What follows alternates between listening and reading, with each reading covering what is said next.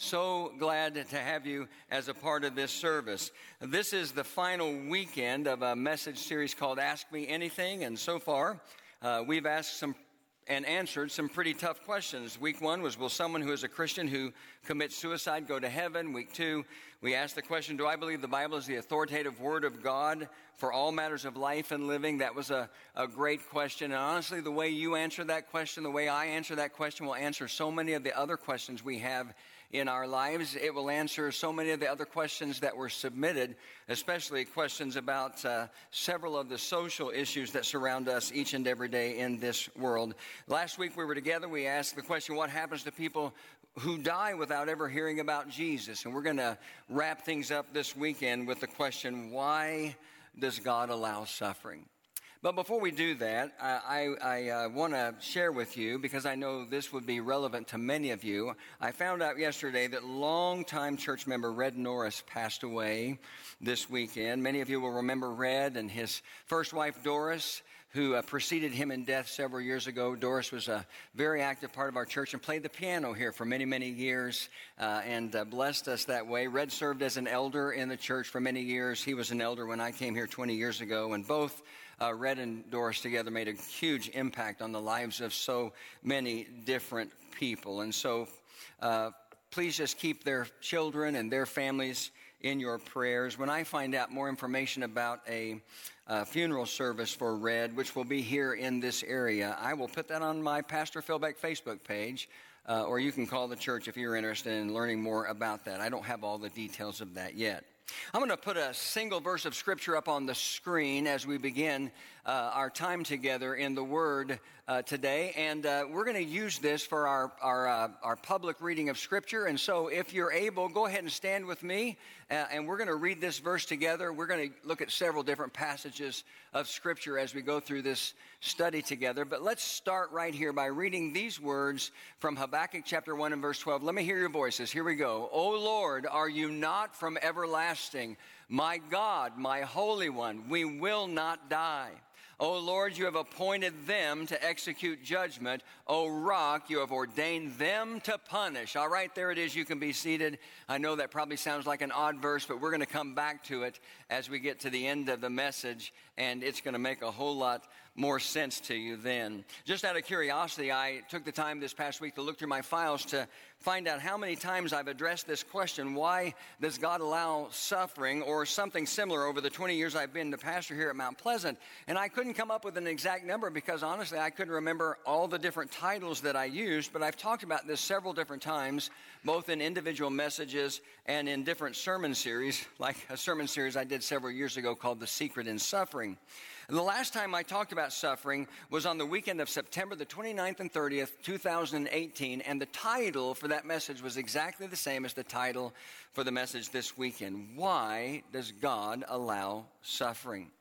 And if I'm going to be honest with you, I'll have to tell you that after looking back at that message, I had this thought, I don't think I can do much better than that when it comes to answering this question. Not because it was so good, but because this is just a difficult question to answer. And I understand that sometimes even a thoughtful, thorough biblical explanation about suffering doesn't answer the question, why does God allow suffering for everyone, especially for someone who finds themselves in the middle of suffering? And so we keep asking and we keep searching for answers that might bring us at least some level of satisfaction. But I want to warn you that that can oftentimes be a perilous pursuit because there are a lot of wrong answers to this question, a lot of faulty answers. Are you familiar with the name Mary Baker Eddy? She was the founder of a religion called the Church of Christ Scientists. She lived many, many years ago, but many things about her teaching are still around today. She spent a lot of time in her life trying to convince people that pain and suffering were an illusion. And you could overcome both with kind of a mind over matter approach. But how many of you know that's not going to work? Some people choose to deal with the question of suffering by simply rejecting God, as if that somehow solves the problem. And their thought process would be something like this. If this is how things are going to be, and by that I mean if living in a world full of suffering is how things are going to be, then I simply choose to reject God. But I'm not sure what good that does other than to give you something, or I guess I should say someone else to be mad at or unhappy with. And I think it's also a short-sighted conclusion, because if you're angry and disgruntled and confused about the reality of suffering and you decide as a result to reject God, all you've really done is remove from your life any real source for understanding and meaning about your circumstance and the reality of your suffering. And then there are people who choose to deal with the question, why does God allow suffering, by redefining God, which is something that is becoming more and more popular in our culture with every passing day. I'm talking about people like, and some of you will remember this, even though this book is written several years ago, people like Rabbi Harold Kushner and his best-selling book, When Bad Things Happen to Good People. It was a bestseller. He tried to answer the question, why does God allow suffering, by saying that while there is a God, He's not an all-powerful God. In fact, here's his conclusion when you find yourself suffering. This is a direct quote from his book. He says, we advise you to love God, and note this, and to forgive Him despite His limitations. Here's the bottom line. There are no shortage of answers to the question, why does God allow suffering? But so many of them are wrong. And so, when thinking about this message and how I might answer the question, here's a conclusion that I came to for myself and for all of you, although you certainly have every right to accept it or reject it. The Bible doesn't tell us why God allows suffering in a way that will completely satisfy everyone, because the Bible's purpose isn't to give us the answer to why God allows suffering. Its purpose is to help us endure suffering in a way that honors God. I believe that genuinely to be true. And that helps me in my personal life when the question of suffering is raised. But in addition to that, I do believe also, as much as I believe anything else, that the Bible gives us some insight into different reasons why God allows suffering. Maybe I should say it like this. The Bible gives us insight into different ways God uses suffering. And while there are many, many of them, I'm just going to share four of them with you, and I'm going to try to do it really quick because there's something else I want to talk to you about as we come to the close. If you're someone who likes to take notes, then write down somewhere next to number one this truth. God allows suffering because it's the reality of life in a sinful and broken world. And I don't think that should come as a surprise to anyone. God allows suffering because it's the reality of life in a sinful and broken world. Here's how we all need to view suffering. Suffering is the common human condition of life in a sinful and broken world. And notice, friends, that I use the word common. Suffering is the common human condition of life in a sinful and broken world. We know that because the Bible tells us that suffering comes on both the righteous and the unrighteous.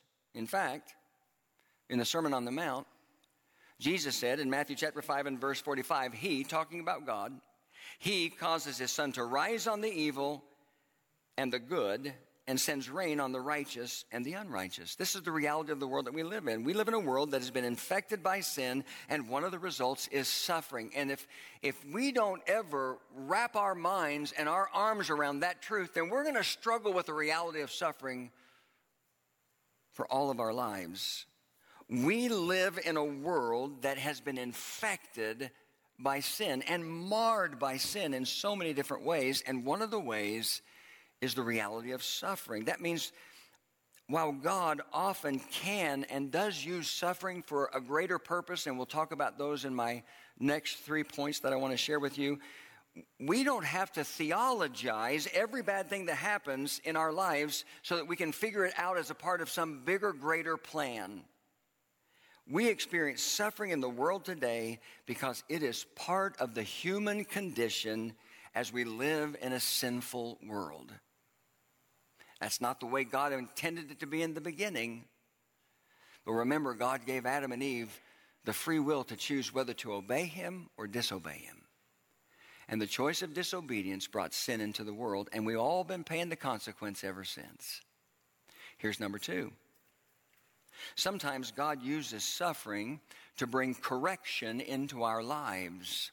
Sometimes God uses suffering to bring correction into our lives. Sometimes we experience suffering because we're going the wrong direction in our lives, and God wants to get our attention so he can turn us around and help us to go in the right direction. Look at these words on the screen from Psalm 119, verse 67. The psalmist said, before I was afflicted, hang on to that word, before I was afflicted, I went astray, but now I obey your word. You go a little bit further down in Psalm 119, this time to verse 71, and the same man writes, it was good for me to be, here's the word again, afflicted, so that I might learn your decrees. It's a pretty common theme between those two verses. Now, that word afflicted that the psalmist uses there in both verses, in verse 67 and verse 71, in the original language of the Old Testament is the Hebrew word anah. We probably have it on the screen for you to see. And while it has the general meaning of pretty much any kind of trial, it also has the specific meaning of being humbled, which is exactly what suffering can do to you. It can humble you. And so here we have this psalmist saying that whatever affliction it was that came into his life was good for him because it humbled him enough to turn him to the Word of God. It humbled him in a way that led him to God's Word and to learn and obey God's Word. And his life was better as a result. Let me just ask everyone here a really straightforward question, and all you folks who are listening to me online. Here's a real straightforward question. Are you more likely to turn to God in times of health, wealth, and abundance, or in times of sickness, sadness, and want? Which is it for you? I think that's a no-brainer for most of us. And so sometimes suffering comes into our life because we're in need of correction. And that suffering is what leads us to God. And you know, by the way, before we go to number 3, you might pay especially close attention to this truth. If you're someone, and be honest with yourself, if you're someone who always finds yourself saying something like, why do I always struggle like this? Why is my life so filled with suffering and with trial and with trouble? Now, I'm not saying in every case that's because God is trying to bring some correction into your life. I am saying it might be, though. Only you and God can know the answer to that question. Here's number 3. Sometimes God allows suffering for necessary growth. Sometimes God allows suffering for necessary growth. I'm going to put a powerful passage of Scripture up on the screen. It's Romans chapter 5, verses 1 through 4. You got to make a note of it somewhere so that you can go back and reference this passage because it's really, really wonderful.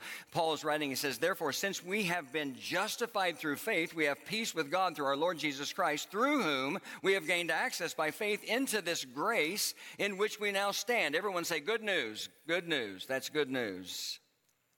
And then he goes on to say, and we rejoice in the hope of the glory of God. Not only so, now he takes a turn, but we also rejoice in our sufferings because we know that suffering produces perseverance, perseverance produces character, character, hope. Now, Paul says that we rejoice in our suffering because, first of all, it produces perseverance. And that perseverance goes on to produce character, and that character goes on to produce hope. And all of those things, perseverance, character, and hope, they're critical elements to living the Christian life that we've been called to live. Let's talk about perseverance for a moment, which, by the way, and you might want to write this down somewhere, that word perseverance can also be translated patience. So perseverance or patience, Paul says, gives you endurance and the ability to keep moving forward in your life of faith, no matter what obstacle comes your way, no matter what trial you might face, no matter how difficult life might be. It gives you perseverance and patience. And that's something we all need. Let me give you a really simple truth that I believe deeply in my heart, and I've always tried to live by, and I've passed this on to my children, I've passed this on to my grandchildren, I've passed this on to many of the people that I've met, and I've said this here before. It's not original with me, but it's so simple, but it's so true. Here it is. It's always too soon to quit. How many of you believe that's true? It's always too soon to quit. Perseverance has got to be a part of our life. And Paul says that suffering produces that perseverance. And suffering produces that patience, because that's also what the word means. Then he says that perseverance, it's always too soon to quit, produces character. And that word character in the original language of the New Testament here in Romans chapter 5 is a Greek word that simply means proof. And so what Paul is talking about here when he's talking about character, he's talking about character that has been proven. Or we might say it like this. He's talking about proven character. Suffering produces perseverance or patience, and perseverance or patience produces character that is proven. And here's why we know that. Because the word that Paul uses here for character is the Greek word dokime, and it is a word that refers to something that has been tested and found to be true. Interestingly enough, it's the same word that's often used to describe the process of putting precious metals under extreme heat to purify them. And so Paul says suffering produces perseverance, and perseverance works in our life in a way that builds and proves our character. And then finally he says there's hope. And the idea behind hope in this context is that the more you persevere and the more you're tested, the more your character grows and the greater your hope will become for the ultimate deliverance, which is found when we experience the glory of God face to face. And remember, all of these things, perseverance, which leads to character, which leads to hope, are fashioned and formed from suffering. From suffering. And I'm sure that there are people in this service, and there'll be people listening online and people in every service who can tell you that they know this is true firsthand. Because my guess is that all of us have experienced suffering in our lives, at least on some level. I certainly know I have. Life can be like a gut punch sometimes. And you wonder what in the world is happening, and why is this happening, and why is this happening to me? But we've got this God, we've got this sovereign God who sometimes uses that suffering for necessary growth so that our lives can be more full and more meaningful and more abundant. And then the fourth truth I've got written down here is this. Sometimes God allows suffering because it leads to his glory. Sometimes God allows suffering because it leads to his glory. There's a great story in the beginning of John chapter 9. We've talked about this story before. It's about a time when Jesus and his disciples encountered a man that was born blind. And in John chapter 9 and verse 2, when the disciples saw this man, this is what they said to Jesus. Rabbi, who sinned, this man or his parents, that he was born blind? Because in that day, people generally believed that if you had some kind of a problem or disability or whatever it might be, it was because of sin in your life, or maybe generational sin in your family. So they said, Rabbi, who sinned, this man or his parents, that he was born blind? And here's Jesus' response in John chapter 9 and verse 3. Neither this man nor his parents sinned, said Jesus, but this happened so that the work of God might be displayed in his life. The next thing that happens in John 9, 6, and 7 is Jesus spits on the ground. You remember the story? And he makes some mud from the dirt in the ground, and he places it on the man's eyes. He tells him to go wash his eyes in the pool of Siloam. And when he does, he can see. Now, let me tell you how we need to understand what happened here. And listen to me close. Jesus is not saying that God deliberately caused this man to be born blind and suffer through all these years of blindness so that one day the glory of God could be on display in the healing he received from Jesus. He's saying that in the moment, God chose to use this man's affliction. Let's think of it like this. God chose to use this man's suffering for his glory. And I genuinely believe one of the things that we need to hang on to when we go through times of suffering as people of faith is that one day God, and I don't know how it will come in your life, I don't know how it will come in my life, but one day God will redeem our suffering for his glory. I was reading some commentary about this particular story, this man born blind in John chapter 9, written by a pastor named Alistair Begg that I like to listen to on Moody Radio sometimes. And he told the story, as he talked about this story, he told the story about how his mother died when he was 20 years old and his sisters were 11 and 15. And he wrote, these are his words, I couldn't find a redeeming feature in this event at all. I couldn't make sense of it. He said, I stood at her open grave and tried to theologize it as best as I could, but it still seemed to me like a bad idea.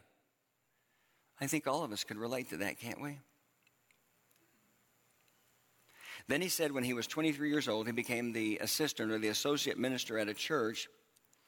And he said, I looked like I was 16, and even the elders of the church were concerned about, and these are his own words, not mine, the elders of his church were concerned about how a cream-faced loon would ever be any use in the context of a multi-generational and diverse congregation. And then he wrote, then a day came when I went to the home of a church member who had lost a loved one. And he writes, I walked in the door, and I sat down, and I took the person's hand, and I thought,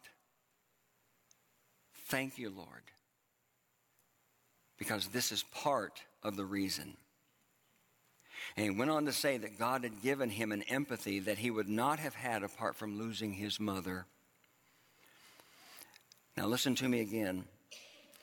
I don't believe his mother died for that one day when he walked into the home of someone who had lost a loved one. But God, what did God do, friends? What did God do?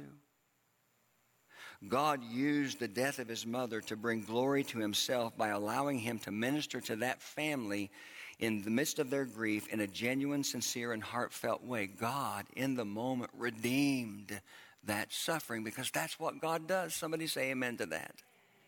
That's what God does. We may not see it in the moment, and it might take a long time for us to eventually see it. But this is the God that we love and serve.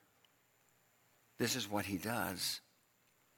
And he redeemed that suffering in that moment. And so when suffering comes into our lives, here's the question that we all need to ask ourselves. Am I prepared to trust God, believing that he can one day use my pain and my suffering for his glory?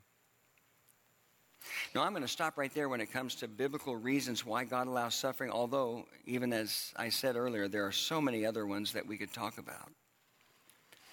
And I want to tell you the reason why I think this question keeps coming up over and over and over again, and why even after this weekend it will come up again and again and again. It's because we struggle with the question, why does God allow suffering? Because suffering in our lives or the lives of people that we love in the world that we live in just oftentimes seems so unfair. Most people are raised with this strong sense of right and wrong and fair and unfair, and suffering so much of the time just seems unfair.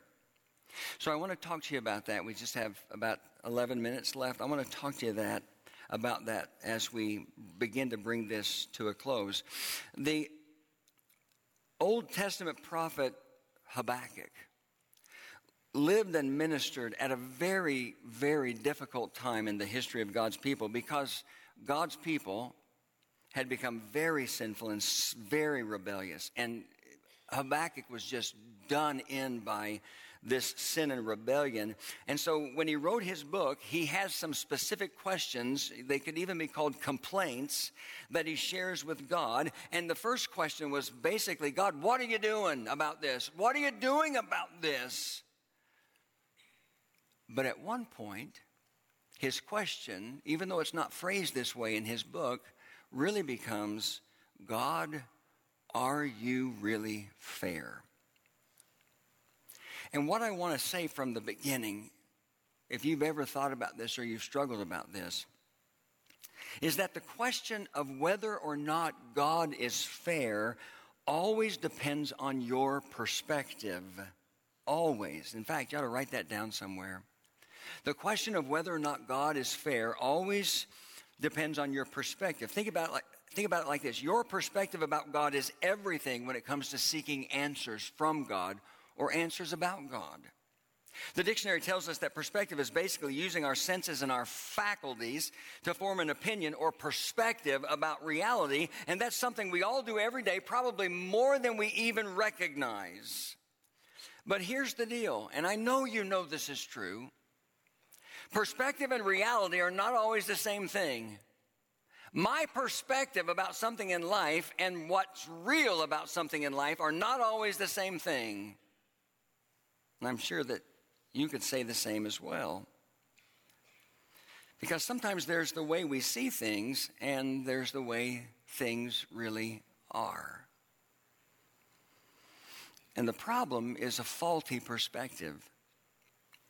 So what we need to do sometimes, and what Habakkuk needed to do, we need to place our personal perspective, and in this context, we're talking about whether or not we believe God is fair or unfair. We need to place our personal perspective under the light, the revealing light of God's word. And that's really, again, that's what happens in the book of Habakkuk. Let me just set the context for you a little bit more.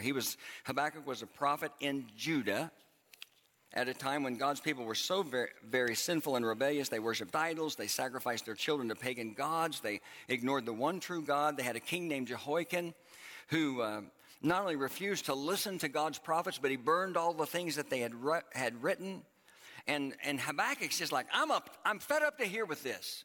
God, what are you going to do about this? That was his first question. What are you going to do about this? And God answers him. And basically, God said, here's what I'm going to do about this. I'm going to use the nation of Babylon to judge the nation of Judah. I'm going to use the wicked, sinful, rebellious, pagan Babylonians to judge my people in the nation of Judah. And so when Habakkuk said, God, what are you doing about this? God answered his question. But here's the problem. What do you think it is? Habakkuk didn't like that answer. He didn't like it at all. Because the Babylonians were so very wicked. Why would God use people that were even more wicked than the people of Judah were at that time as his judgment of the people of Judah? And so his second question / complaint was based on his belief that what God was choosing to do wasn't fair. And you could almost see the prophet shaking a fist at God saying, that's not fair. And so God answers that question or that complaint. And here's the deal, friends. And I don't have time to go into detail about this, so you're going to have to trust me and go home and read the book of Habakkuk. God answers that complaint in two ways. And we're just going to focus on the first way because it stands out to me. Because the first way God answered Habakkuk's complaint that that's not fair was he answered it by using Habakkuk's own words. Even though Habakkuk didn't really recognize what was happening in the moment. And that takes us back to that weird verse we read at the beginning of the service. Habakkuk chapter 1 and verse 12. And here it is again.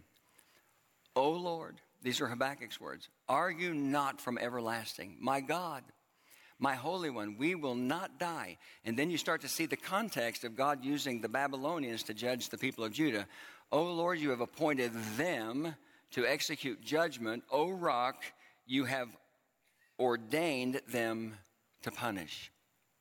Now, when you look at those words, Habakkuk didn't think it was fair that God would use the people of Babylon, the Babylonians, to punish Judah. And so he began his crafting this argument to God that it wasn't fair by acknowledging some things that he knew to be absolutely true about God. And in that verse, I see four of them.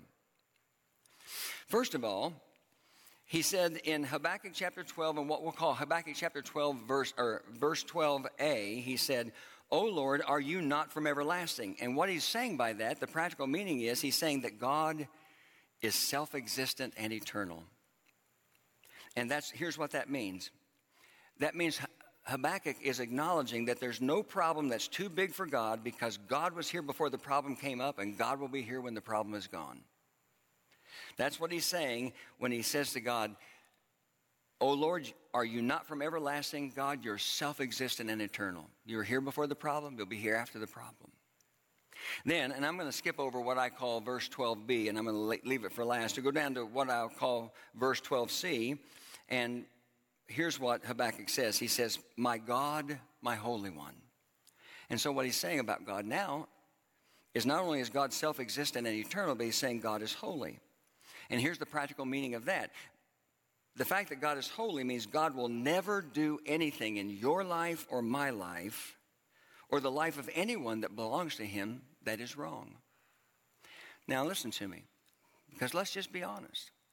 That's a little bit hard to hear sometimes when we know we've gone through some difficult times, or when we have a loved one we know has suffered.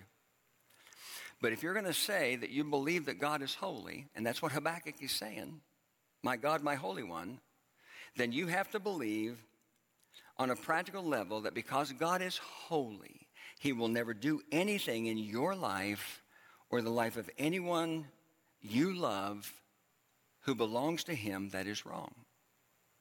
Then we skip down to what I'm going to call Habakkuk 12d, the last part of the verse. And he says, O Lord, you have appointed them, talking about the Babylonians now, you've appointed them to execute judgment. O rock, you have ordained them to punish. What's he saying? He's saying God is sovereign. Because, the Babylonians, they were just a bunch of pagan knuckleheads, and God is using them.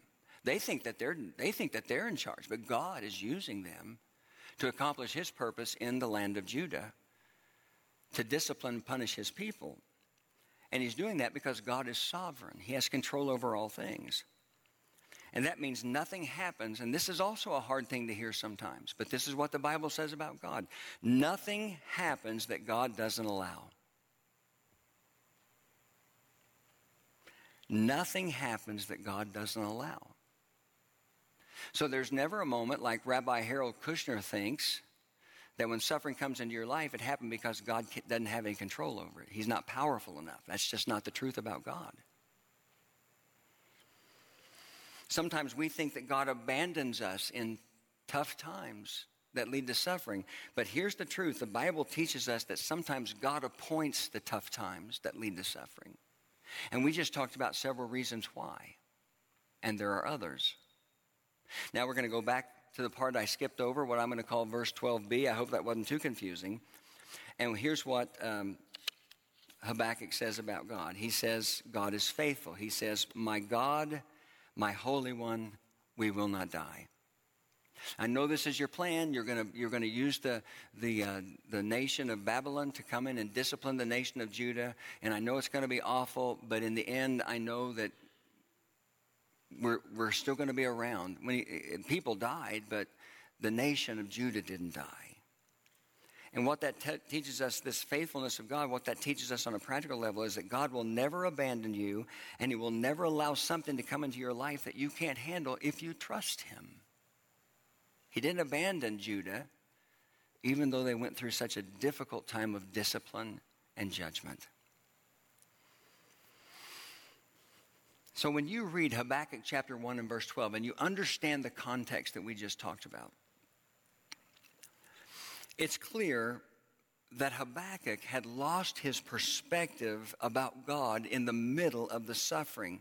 He lost his perspective about God as he was trying to figure out whether or not God was really fair. And what he needed to do was he needed to stop right in that moment, and he needed to start thinking about what he was saying and whether or not he really believed that what he was saying about God was true. And friends, sometimes we need to do the same thing. And we need to stop and we need to ask ourselves, do I really believe that all of those things that I said and believed about God in the past when everything was good, do I really believe that they continue to be true right now when I'm suffering? That's where we need to be. You ever watched a movie or a television show when somebody was walking on like a frozen pond or a frozen lake? Now, I'm always really tense when that happens. I'm stressed out.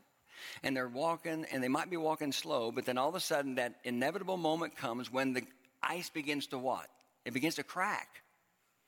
And you can hear it, and you can see it, and it's kind of just the little tentacles of the crack start to go out. What does a sane person need to do in that moment? They need to stop, right? And then what do they need to do? They need to slowly back up till they get to a part of the ice that's secure. Well, let me tell you what happens when we suffer sometimes. And we suffer in a way where we have accusations against God. Like, what are you doing? And are you fair? We need to stop right there and slowly begin to back up until we get to that safe place where we believe all of these things about God that the prophet Habakkuk said just a moment ago, that God is self-existent and eternal. There's no problem too big for him because he was here before the problem. He'll be here when the problem is gone.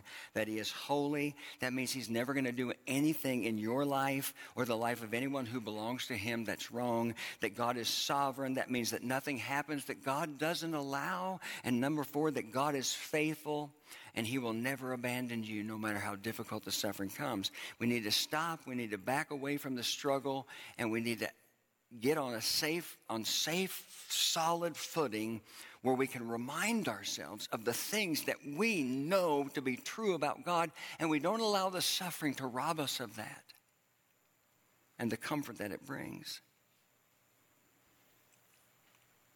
So let me just tell you this, and I'll close, and Phil and the team can come. I don't always know why suffering comes into my life or your life. Because we all spend time there. I told you earlier, there have been some things that have happened in my life to me that were just like a gut punch, a sucker punch that just came out of nowhere, and you're just going, what in the world is happening? But I know and believe that God can be trusted. Somebody say amen to that. And so the question for all of us is this: will we continue to believe what we know to be true about God, even in the darkest, most difficult moments of life? And that's the biggest question of all when it comes to how we choose to understand the reality of suffering. Father in heaven, we love you so much, and we are so thankful that you are all the things Habakkuk says you were. That you are an eternal God. That you're a sovereign God. That you're a holy God. And that you're a faithful God. And help us to live our lives on the solid, sound footing of those truths, no matter what comes and no matter what goes. We love you, and we pray that in Jesus' name. Amen. We're going to stand together and actually sing a couple of songs before we leave. You probably noticed we only sing a couple of songs in the beginning. If you're a prayer counselor for this service, would you come on down as we sing this first song so that you can be available to anybody who needs prayer? Now, you don't have to stay past the first song unless people are still coming, but we would love to have you here. And I just want to encourage you. I love it when church is really church and people are real people. And if you're struggling with some kind of suffering in your life, or you've got somebody that's heavy on your heart because you know how deeply they're struggling in their life, would you come and let somebody pray with you for that person or for you? Maybe you should just come and ask somebody to pray this prayer for you and with you. God, help me to trust you in this difficult time. If that's on your heart, you come and you pray as we move toward the end of the service.